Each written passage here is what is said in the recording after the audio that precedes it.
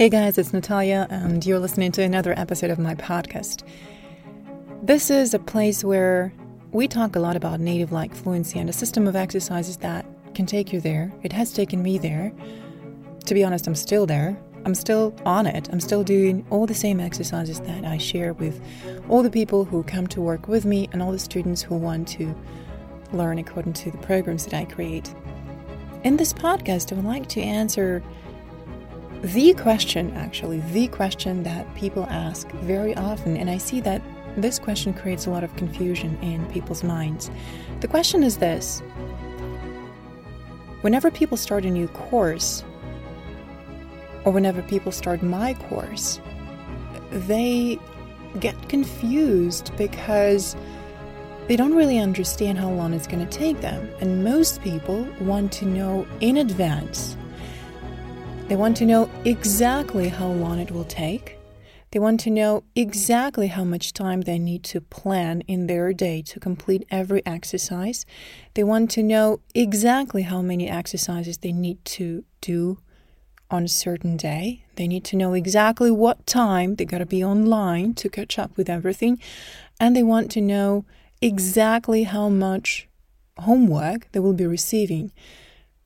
They're saying they want to estimate the workload to even make the decision. Are they going to take the course or not? Are they ready to commit to this program or not? This is what I want to talk about today. The commitment, the value, the learning process.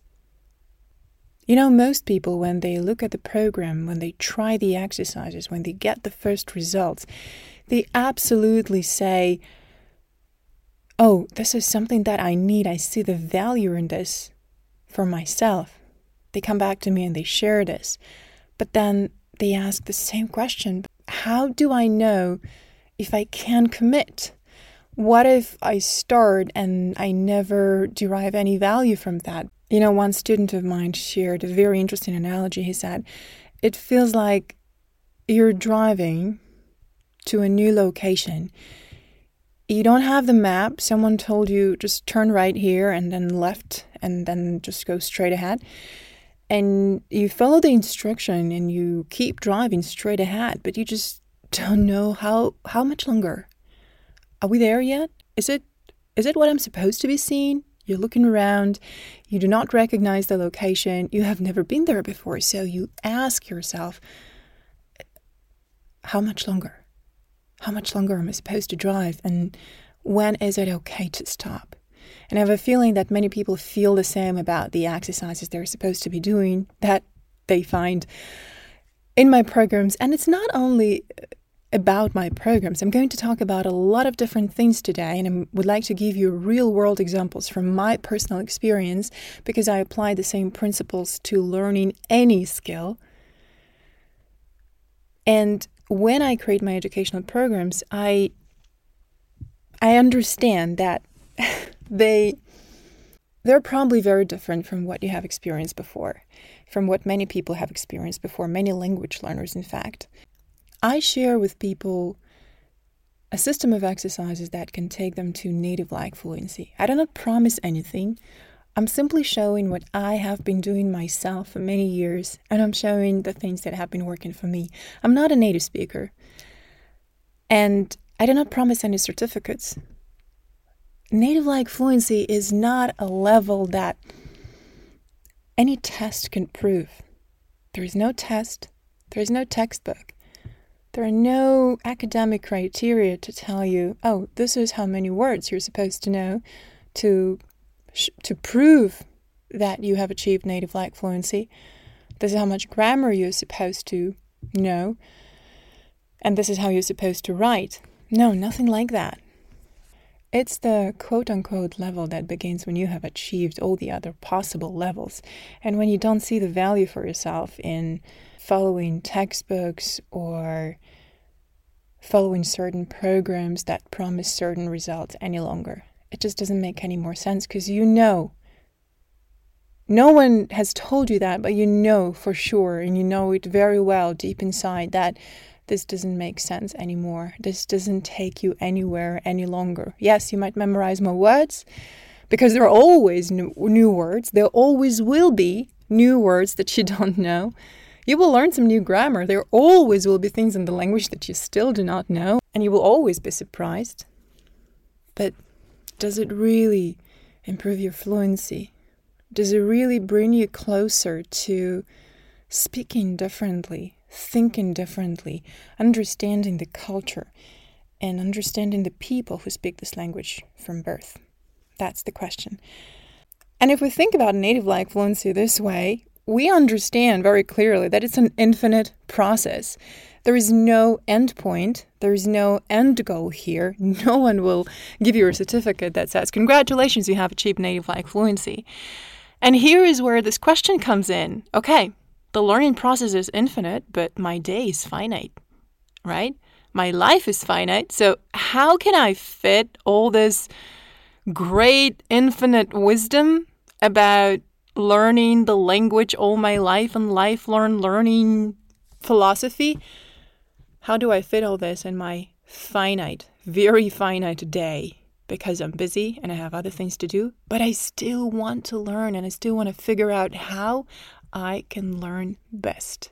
You know, I realized after I'd heard so many people asking the same question that I don't really remember when I asked myself this question. I don't remember when exactly this question was acute for me, but it arises every single time I want to learn something new.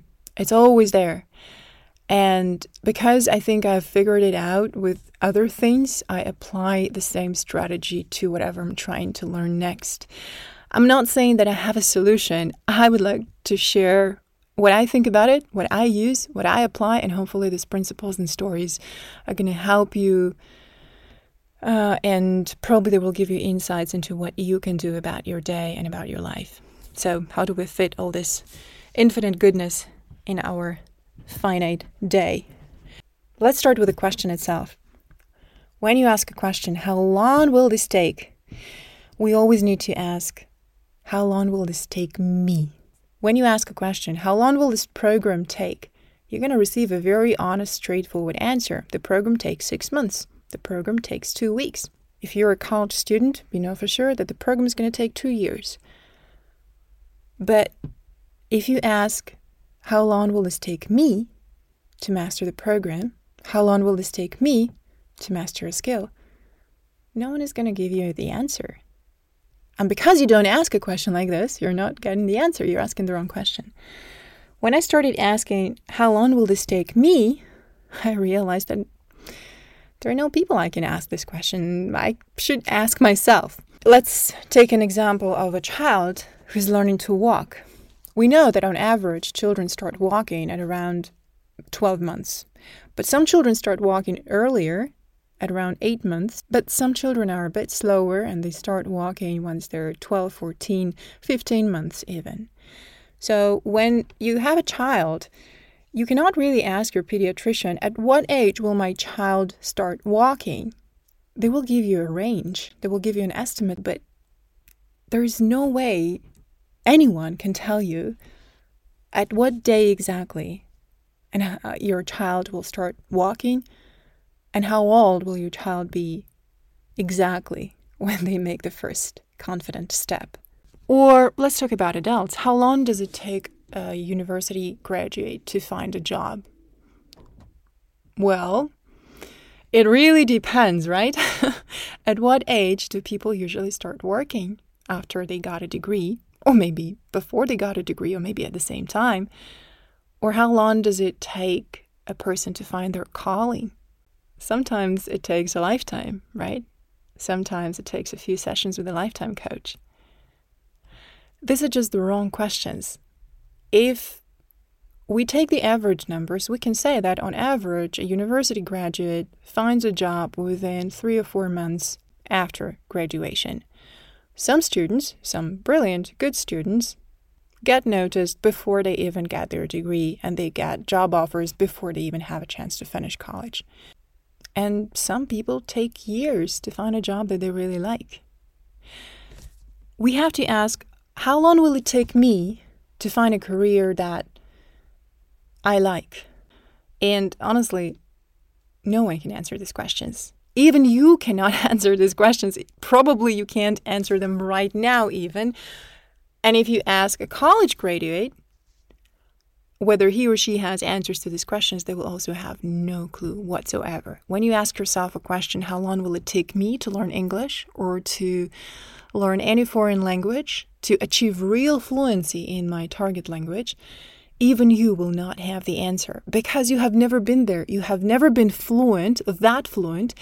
You have never felt that you're doing the task of your life. You're doing the job that you were born to do, right? Or if you're a college graduate and you have never worked in your life, you've never had a job, then you also don't know what it feels like to get a job that you like or just to be working for someone, to be employed. If you want something very badly, and it's a good thing to have this burning desire to achieve something, but you have never been there, you don't really know what it feels like, what it takes, how it is over there, what people will be surrounding you. You don't know what the air is like. You don't know if it's going to be cold or hot there. You don't know what clothes to bring. You don't know how much money you're going to need. You just have no idea. If you have never been there and you don't know all these parameters, it's very hard to plan. Therefore, this question is just wrong at its very core. Tell me exactly how long it's going to take me to get to native-like fluency. It sounds exactly the same as if you ask someone to answer the question for you. How long will it take me to find my calling in life? How long will it take me to be happy?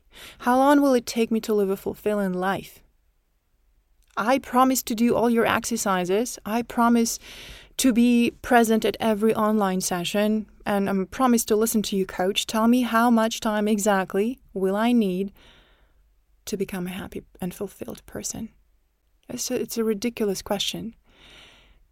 A coach can give you a rough estimate, maybe a summary of the experiences of other people, but it wouldn't be a very professional thing to do, I believe. No coach in the world can actually answer the question for you because nobody knows. And you do not know either before you actually give it a try. What we know for sure is that life is finite. We all are going to die one day, right? This is what we know for sure. We don't know when, though. We all know, let's say, that someday the course will be over. When you sign up for a 6-month course, you know exactly how long the course will take, right? It's something finite. We know that in 6 months it's going to be over. When you get into college, you know exactly that in 2 years' time you're going to get a degree. When you sign up for a professional course, you know exactly that in about 3 months you're supposed to get a certificate. This is what we know. These are very finite examples, and it's easy to plan our life around these finite goals. But the question is this. Let's say you get a certificate about completing a course. Does this mean that you have become a better professional? You got a certificate that says you have taken a course on communication skills. Does this really mean that your communication skills have improved? No, it only means that you have taken X number of classes. That's it. It means you have put in an X number of hours and you were present online, but were you listening? We don't know. We might know that you spent 2 years in college, but were you actually listening in class? Are you actually ready as a professional to do the job that you were learning to do? We don't know. You see, if we look at it this way, we don't really know if it takes 6 months, if it takes 2 years. For some people, yes, it takes 2 years to get a degree, but it takes a lifetime to learn the skill. Or it takes 6 months to complete a course on communication skills, but it takes about 18 months to actually change the way you behave, the way you speak to people, the way you listen to people. Attending a class doesn't mean much, but you can plan how long it will take to attend the class.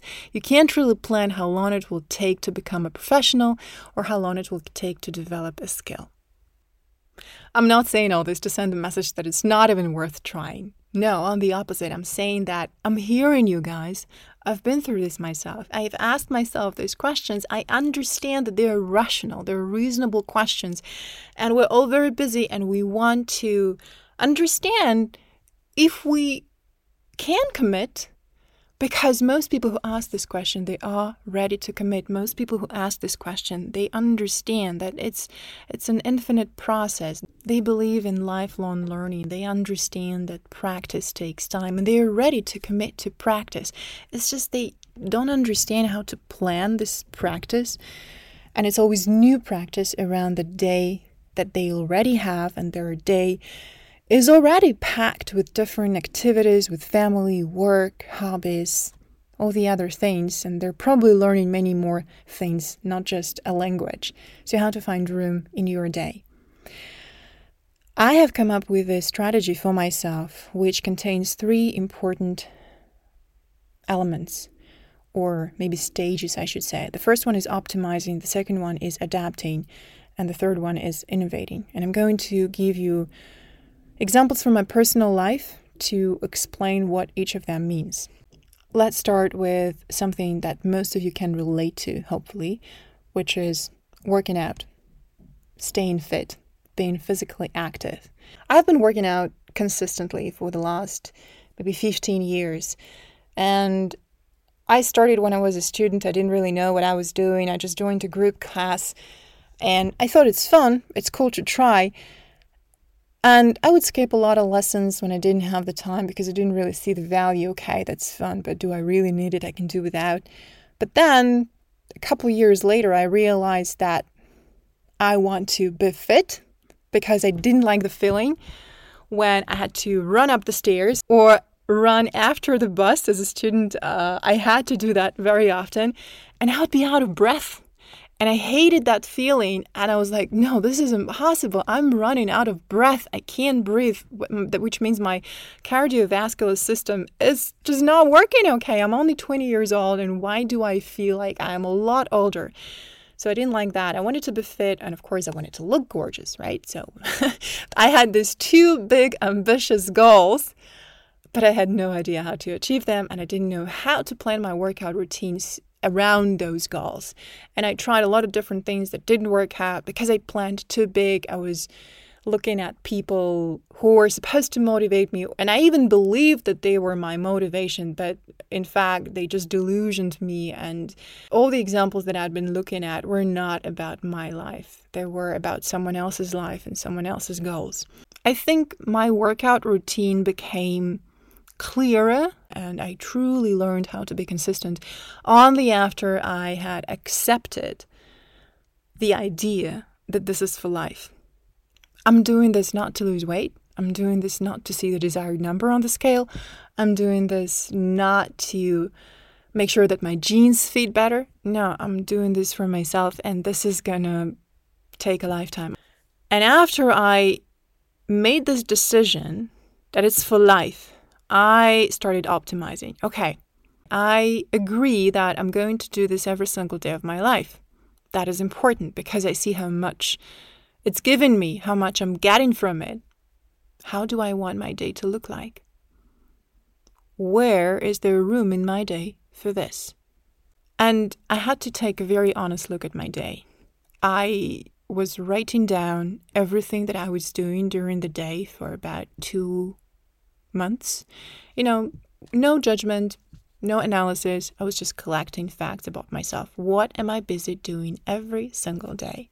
And after about 2 months, I started looking at my data and I realized that I can categorize all the activities in my day into 3 categories. The first category was the things that I want to keep doing. They were good for me. The second category was the things I'm not sure about. Should I really continue doing them?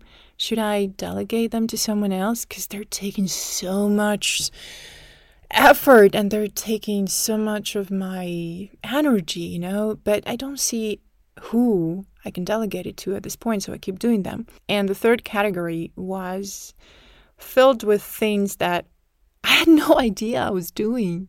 I had no idea that I was in social media for so long. I found myself doing unimportant things for so long, like watching videos for hours or planning something not significant and not important for hours too, or just a bunch of other things that I didn't even realize I was doing, and I definitely could cut that category a lot. So I started planning my day a bit differently, making sure that I do less of the things in the third category. It's impossible to stop doing all of them immediately, so I just started reducing them by 10% and then by 10% more and then by 10% more. And leaving room for activities in the first category that give me energy, that fuel my creativity, that help me feel better. I started making room for those. Not by adding hours to my day, because my day is finite. It's 24 hours long only, just like everybody else's day. I had to rearrange my day. Not because if you keep adding things without removing anything, it's not going to work. But I wanted to make it painless. So after I realized the things I should stop doing, just because they're not good for me at all, I agreed to let go. And I started making room for things that were good for me. And this is how I found out that I can find 45 to 60 minutes a day for my workouts. Another thing that helped me understand that it's not as scary as it sounds was timing myself. I love running, and I've been running for over 10 years as well, on and off. But this past year, I've been running consistently, about 2 or 3 times a week. And after I had realized that it takes me only 60 minutes to run 10K, and in 60 minutes, I'm done. And I'm already walking home. Running stopped being so big and important and scary, because I realized that I can spend the same 60 minutes scrolling through social media, and I will not even notice that it's been 60 minutes. I can spend the same hour doing very different things, but if I can't fit something good for me in the same hour, why do I fill this hour with not important things that do more harm than good? If I can go for a run and I know that I'm going to feel energized for the rest of the day. When I learned this about myself and about how I run, I started optimizing even more. Whenever I look for a new apartment, I make sure that it's close to a park, a place where I can run. Because this doesn't work for me, driving somewhere where I can run. I know that it doesn't work for me. Or going somewhere by public transport because it's a beautiful location to run. No, I will not do this. I need to put in my running outfit. I need to get out the door, start running immediately, and come back home running.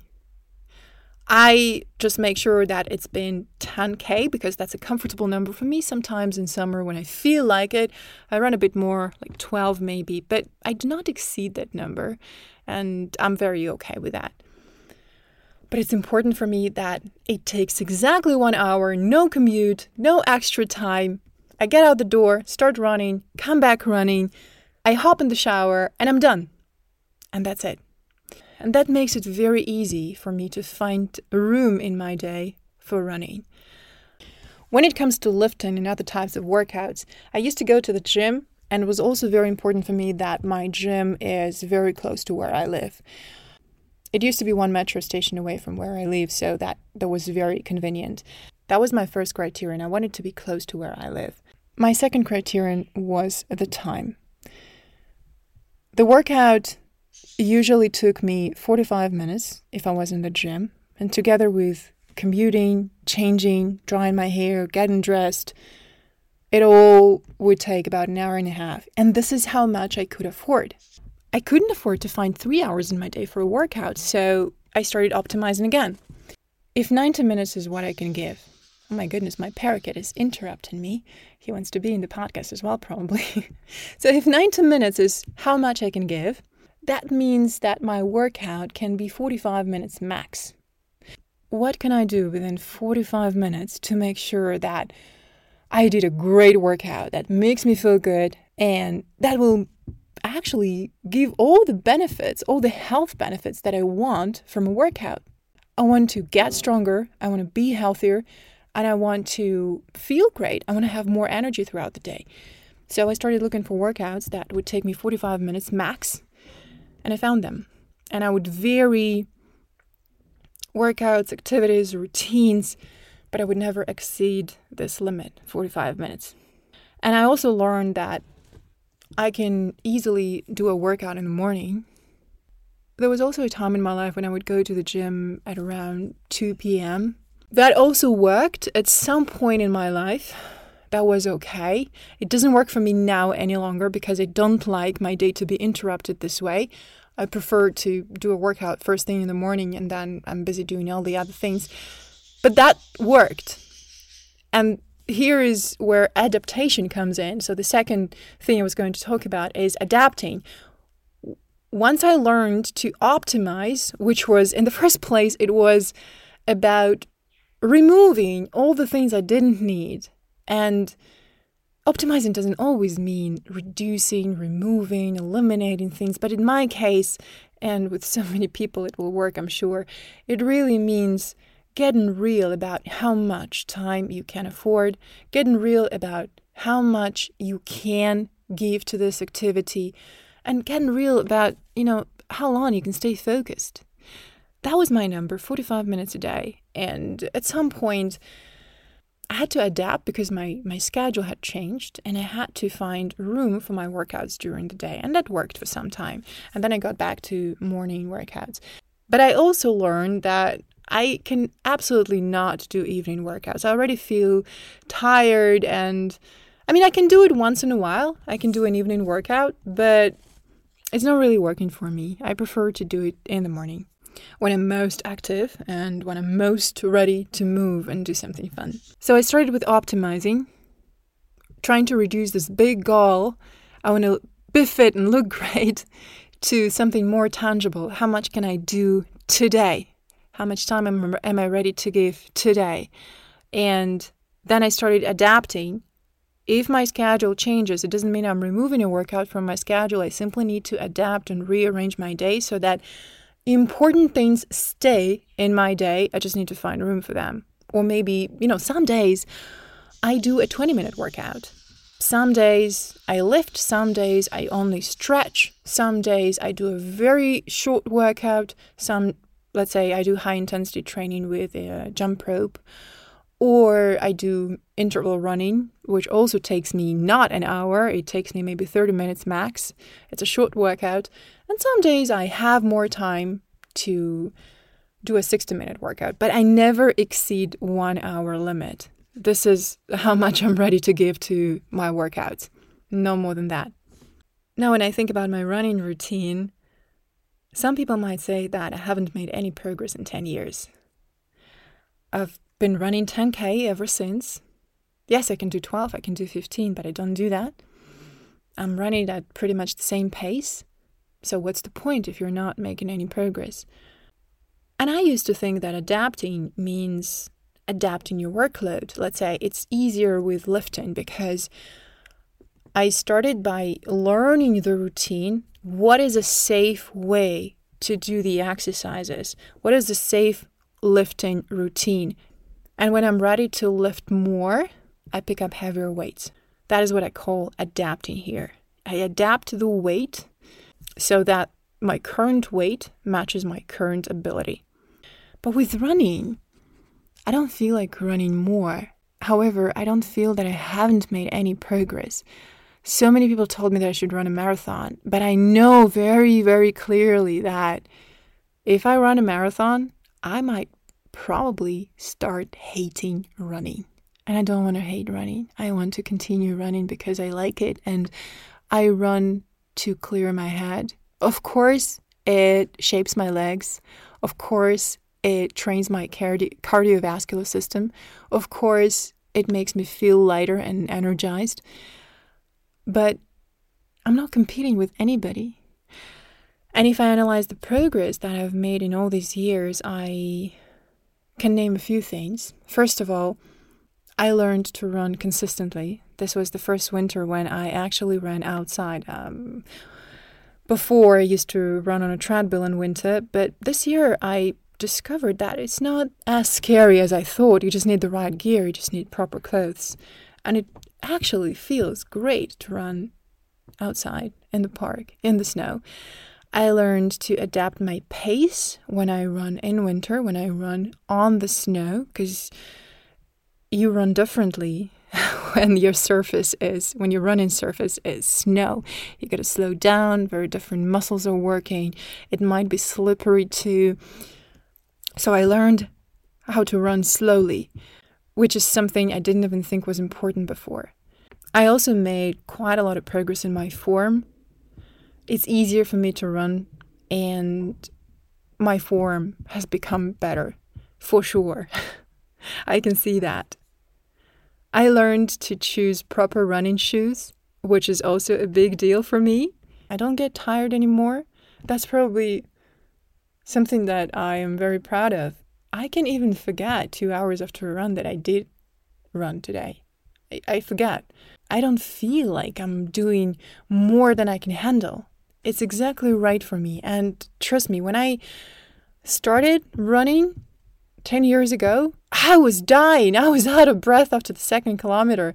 And I definitely had a feeling that it's just too much for me. But I was so stubborn that I wouldn't stop. And I would tell myself that I can do more. I can do it and all these things. And today I just take it easy. And even though I take it easy, I definitely see the progress. I can handle more. That's the progress that I've made in many years. And probably the most important thing is that I haven't hurt myself in so many years. I haven't had any knee problems or anything, which tells me I'm doing something right. And that is priceless, to be honest. So progress is not only measured in the number of hours you put in and the number of kilometers that you have run. You measure it very differently, and some things are very subtle. Some things are very lightweight, but at the same time they mean a lot, and only you can sense them, and only you understand what it means for you. Other people who are looking at how you run, they might jump to different conclusions, but they don't know anything about you, about your journey, about how much it has taken you, about what's going on in your head. They know nothing, so they can never tell you if you have made any progress. You know better. They're only judging by what they see. You know so much more. I'll probably have to split this podcast into 2 parts because there's so much to say about it. And when it comes to examples, there's so much to talk about. The second example I want to bring is horse riding. I started taking horse riding lessons about 2 years ago, and I had no idea how long this would take me to learn to ride a horse. And honestly, I didn't even ask my coach this question. I just had this feeling, this burning desire to learn to ride a horse. I don't really know where it's from. It had just been sitting in me for years. So finally I decided to find room in my day to learn horse riding. And again, I started looking around for places next to where I live because I realized I wouldn't find the time and I wouldn't commit to long commutes. So I found something that was very close to where I lived, and I started my horse riding lessons. I could commit to 1 lesson a week. I knew nothing about horse riding. I only knew that I liked horses.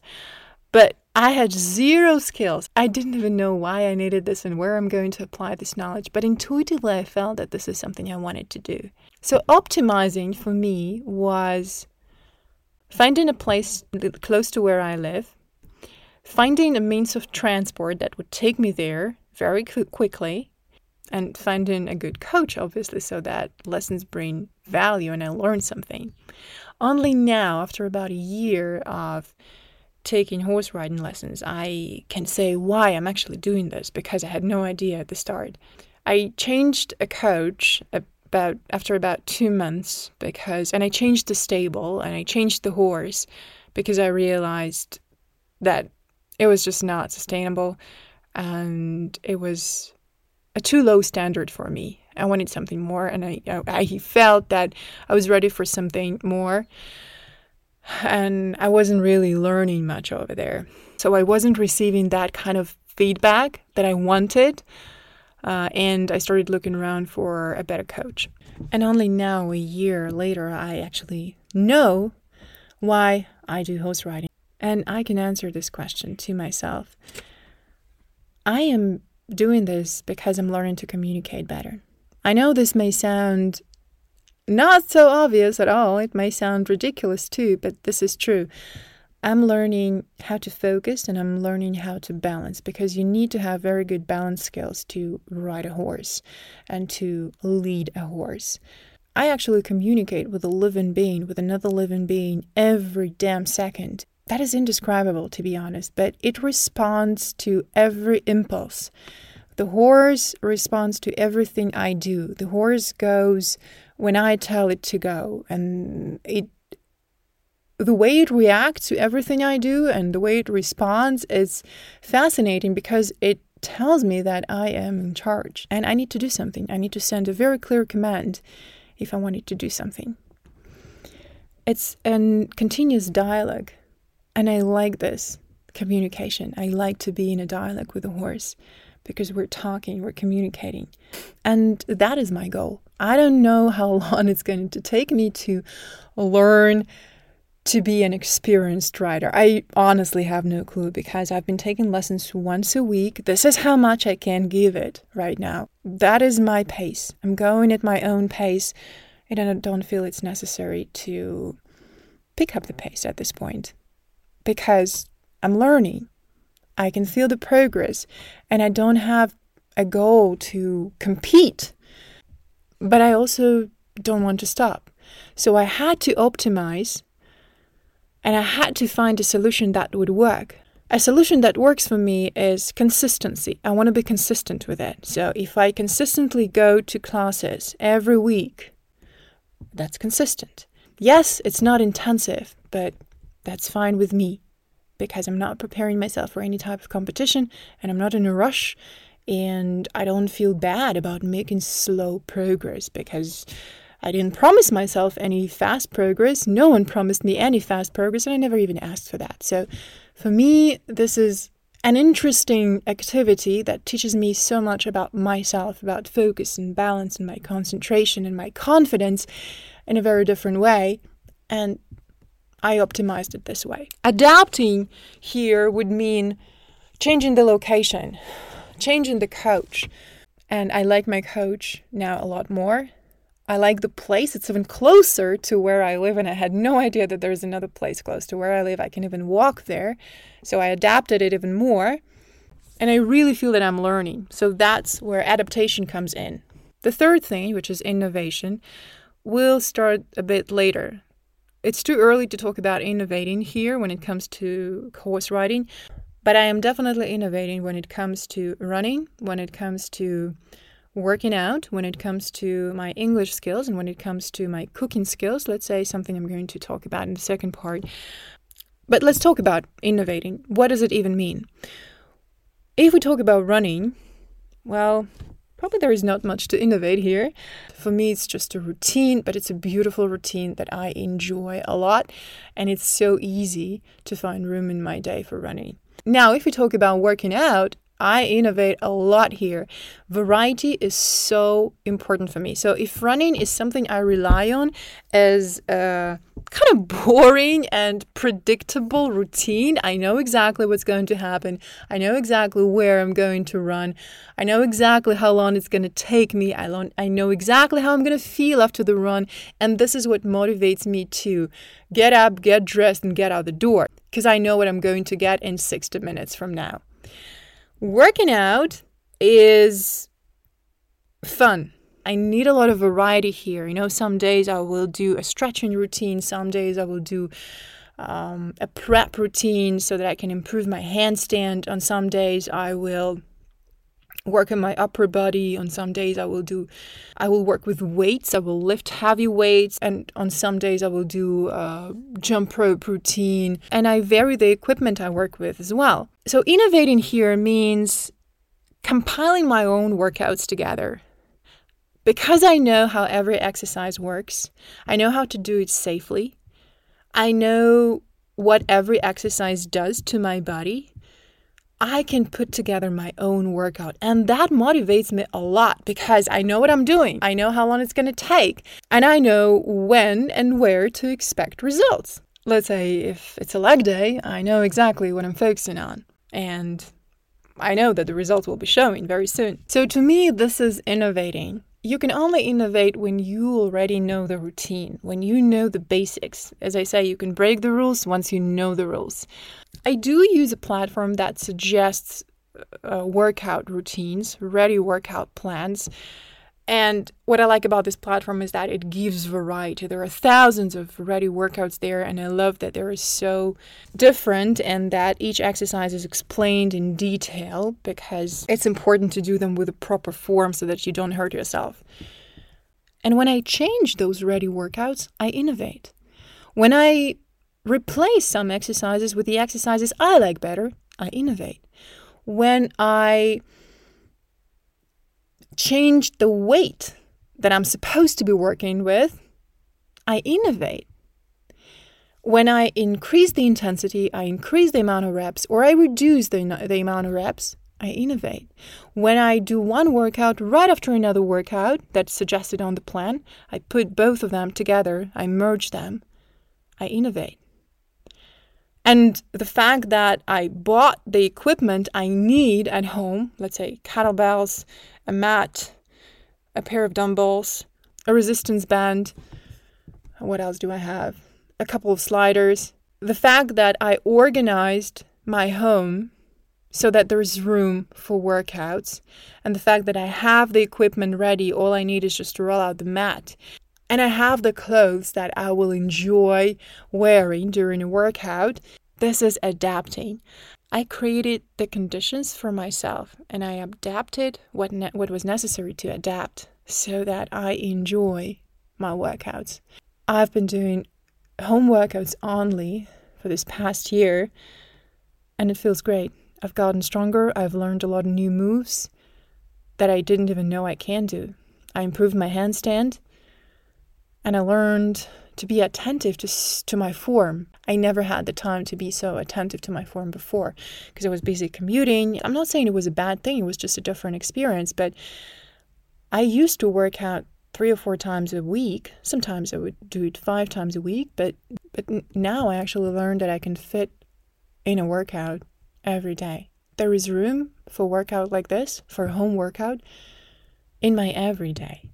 I didn't know this about my day before. I didn't know that it was possible. I didn't know that it can feel good. I had this fear that I could feel exhausted or I could overdo it or that I would be in pain or something like that, But turns out that it's very doable, at least for me, and it helps me to stay mentally focused. This is where innovation comes in.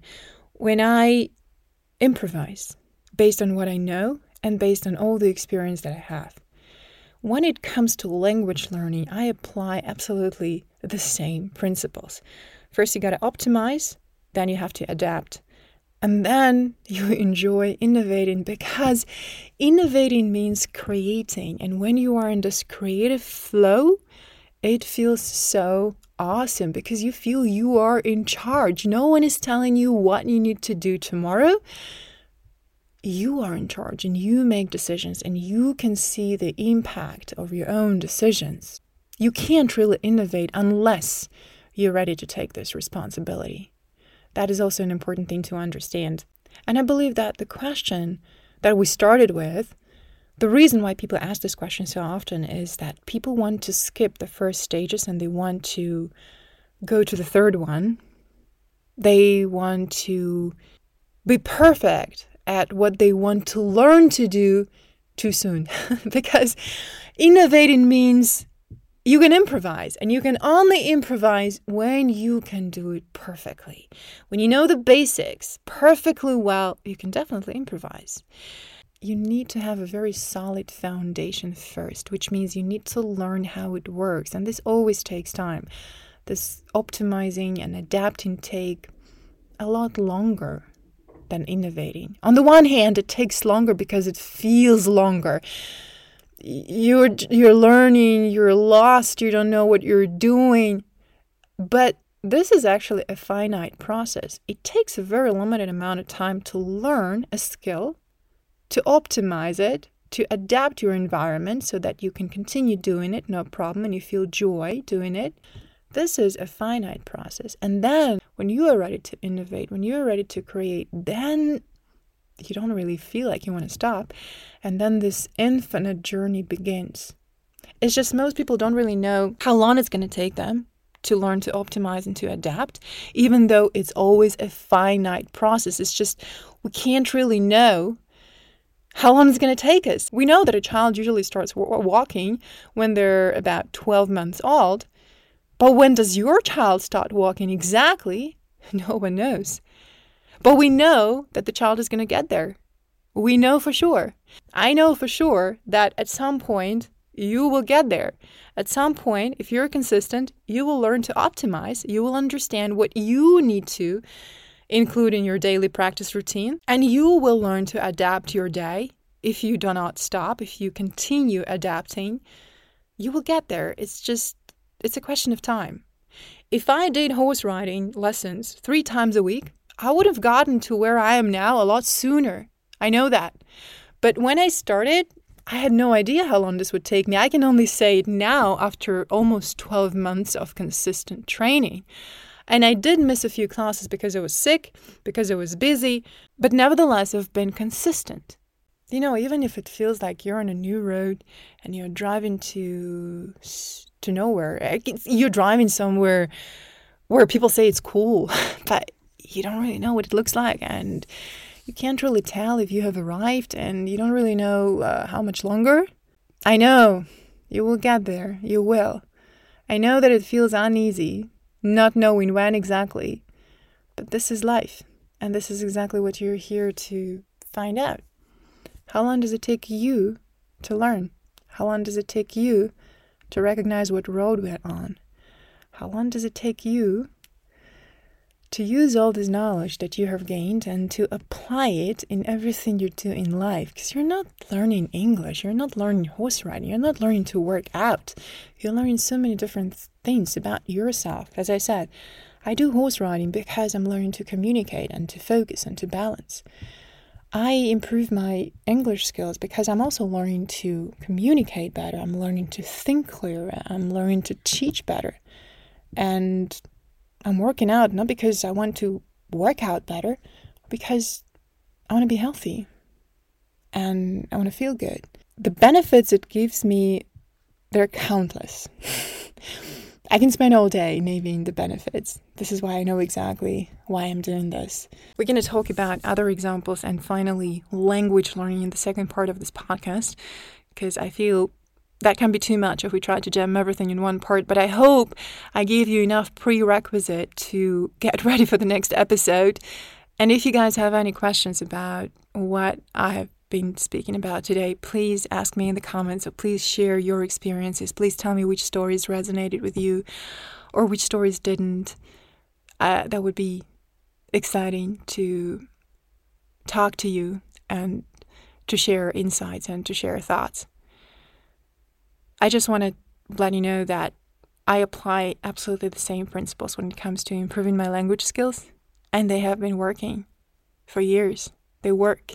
I keep doing it not because I want to improve my language skills, but because I'm learning so much about myself and I'm learning to learn. And whenever I want to pick up a new thing to learn, I already know how to build my day, how to organize it, and how to make the most of it. It will still feel new at the very beginning, but I already know that the optimizing and the adapting stages are finite. I just don't know really how much they're going to take right now from where I am today. It's not very visible, but I know I will get there. And then I get to choose if I want to keep innovating. Because with running, let's say, I think actually, I do. What I started doing right now recently, actually, that's good. It's something I remembered just now, and it's something that I realized just now. I use running as I said, as a repetitive activity that helps me clear my head. And I know that it's going to take 1 hour, so I do a lot of other mental exercises when I run. I'm learning the self-regulating exercises, for example, and all it takes is time. So you have to do them in your head. You don't have to be in a specific place. It's just like meditation, or doing some mental practices. You don't have to sit in a specific position. You don't need to be in a certain place. You can do them anytime. And I do them as I run because my mind is kind of empty and I just do them nonstop, all these exercises in my head as I run. So this is how I think I started innovating. So I'm combining the physical activity and the mental work.